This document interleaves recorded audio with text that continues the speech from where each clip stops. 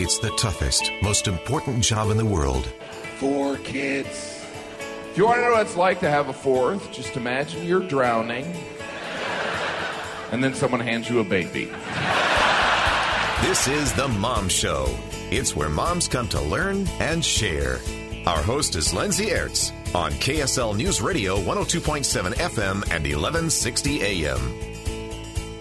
Welcome back into the Mom Show today. Thank you for joining us. One of the bills that has gotten a lot of attention up on Utah's Capitol Hill this year has to do with kids in schools, and namely girls in schools, and putting period products in all of Utah's schools. So these would be pads and tampons that would go into Utah's public and charter schools. There is a group advocating for this up on Utah's Capitol Hill, and I have the leader of that group, Emily Bell McCormick, with us, and of course Dr. Susan Madsen is with the Utah Women in Leadership Project, who does research here in Utah on different women's issues. So Emily, let me just ask you right now where this bill stands.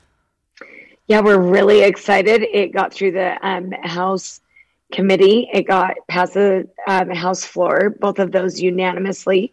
We had our meeting with the Senate committee last Friday. It passed unanimously, and now we're headed to the Senate floor. Wow. And that should be in the next, that will be before the show airs, before Sunday. Wow. Okay, that's a big deal because this has moved quickly through the legislature, yeah?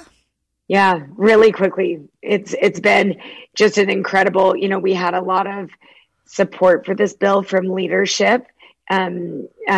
Speaker Wilson and President Adams were on board all the way without hesitation. I mean, they were just in, and almost to the point that they were saying, like, why have we not done this before? So that's great and very encouraging. And I think they really set the tone for the legislature up there. And so it's been great, very supported, and being able to be seen as a need that's just fundamental, and that's actually a roadblock to opportunity.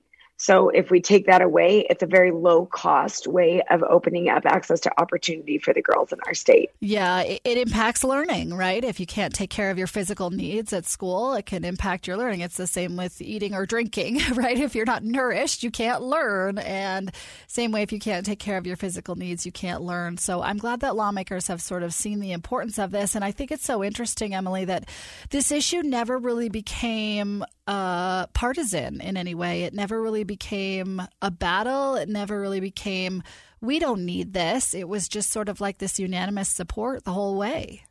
Yeah, it's been a beautiful thing to watch, especially at a time that's been contentious within politics. I think we were fortunate to find an issue that is truly so basic. It's so important.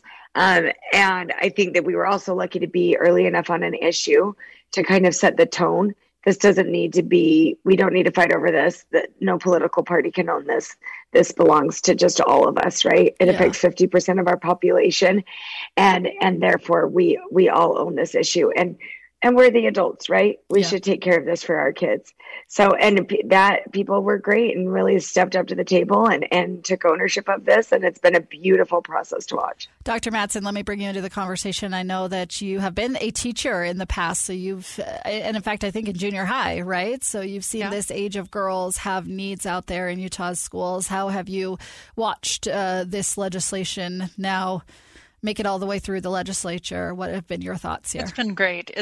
And of course, you both are good friends of mine. And so I love it when I love watching Emily have this success of something that is successful for her, but the success is beyond. It's to these girls and young women in the state of Utah. So in terms of, what's great, you said, Emily, that it affects half our population. It affects half our population no matter what religion you are, no matter what race and ethnicity you are. Age, yes, sometimes, but we're really looking at the school system. But it affects everyone, and it's so basic. And what's interesting, Emily and Lindsay, is that through the generations, and I'm older than you both, you know that, we have just not talked about this outwardly, we've not talked about so many things like sexual assault and domestic violence and all kinds of things that actually today is a different day. It's like we actually need to talk about this. And I still think we do have so many biases thinking, well, if I'm middle income or if I'm higher income, then everybody should be able to take care of themselves. And it's just not true when you look at the poverty in the state, when you look at the needs in different populations in different parts of the state. We have all got to just, and I'm working with myself to be better, we've got to step back and say, we need to support things that are not just about us, that really impact so many thousands and thousands and thousands of families across the state. Yeah. And Emily, another thing, I have a daughter who's 7, so we haven't quite gotten to the stage yet where we're talking about this part of life for her.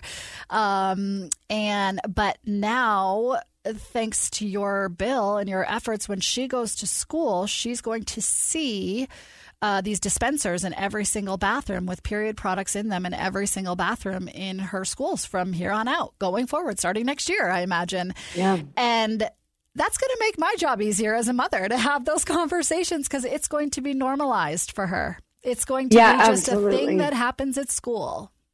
Yep. And I think, Dr. Madsen hit on it exactly. This, menstruation knows no boundaries, other than gender, right? Like yeah, gender is a big one. Yeah. It doesn't know boundaries as far as income, as far as, racial heritage. It doesn't matter. What does matter is that it's always unexpected. So you can't ever know for sure when it's going to happen. And I have had the wealthiest of my friends say to me, oh, my daughter called today and needed to be picked up because she had an accident at school, and I had in the House committee meeting, one of the legislators who's a woman said, you know what, since the session has started, I have had 3 daughters who are all in school. Every single one of them has called me during the session and been like, Mom, can you bring me something? Mom, can you pick me up? Right. And I think, it's all of us, right? Clearly, the problem is much more severe for the 1 in 4 teens who really can't afford period products and every month they're panicking and don't get to go to school because of that. Clearly. However, this is an issue that affects everyone. And so it's going to be really exciting. And yes, we are hopeful and expect this to pass. We've got that one last hurdle. And then we would see those period products in schools by the beginning of next school year. So interesting. Okay, ladies, we have a couple more minutes in this segment. Dr. Madsen, I'll give you and Emily each final word here and what you want to say on this issue of putting period products in Utah's schools. I loved Emily's example about the signs going to the principal.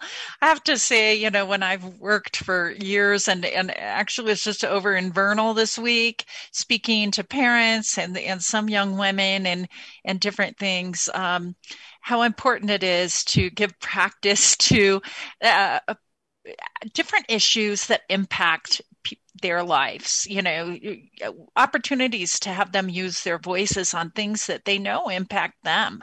And that's a good starting place to move forward. So just happy that this is moving forward. It's just one of those issues that is a basic issue in society.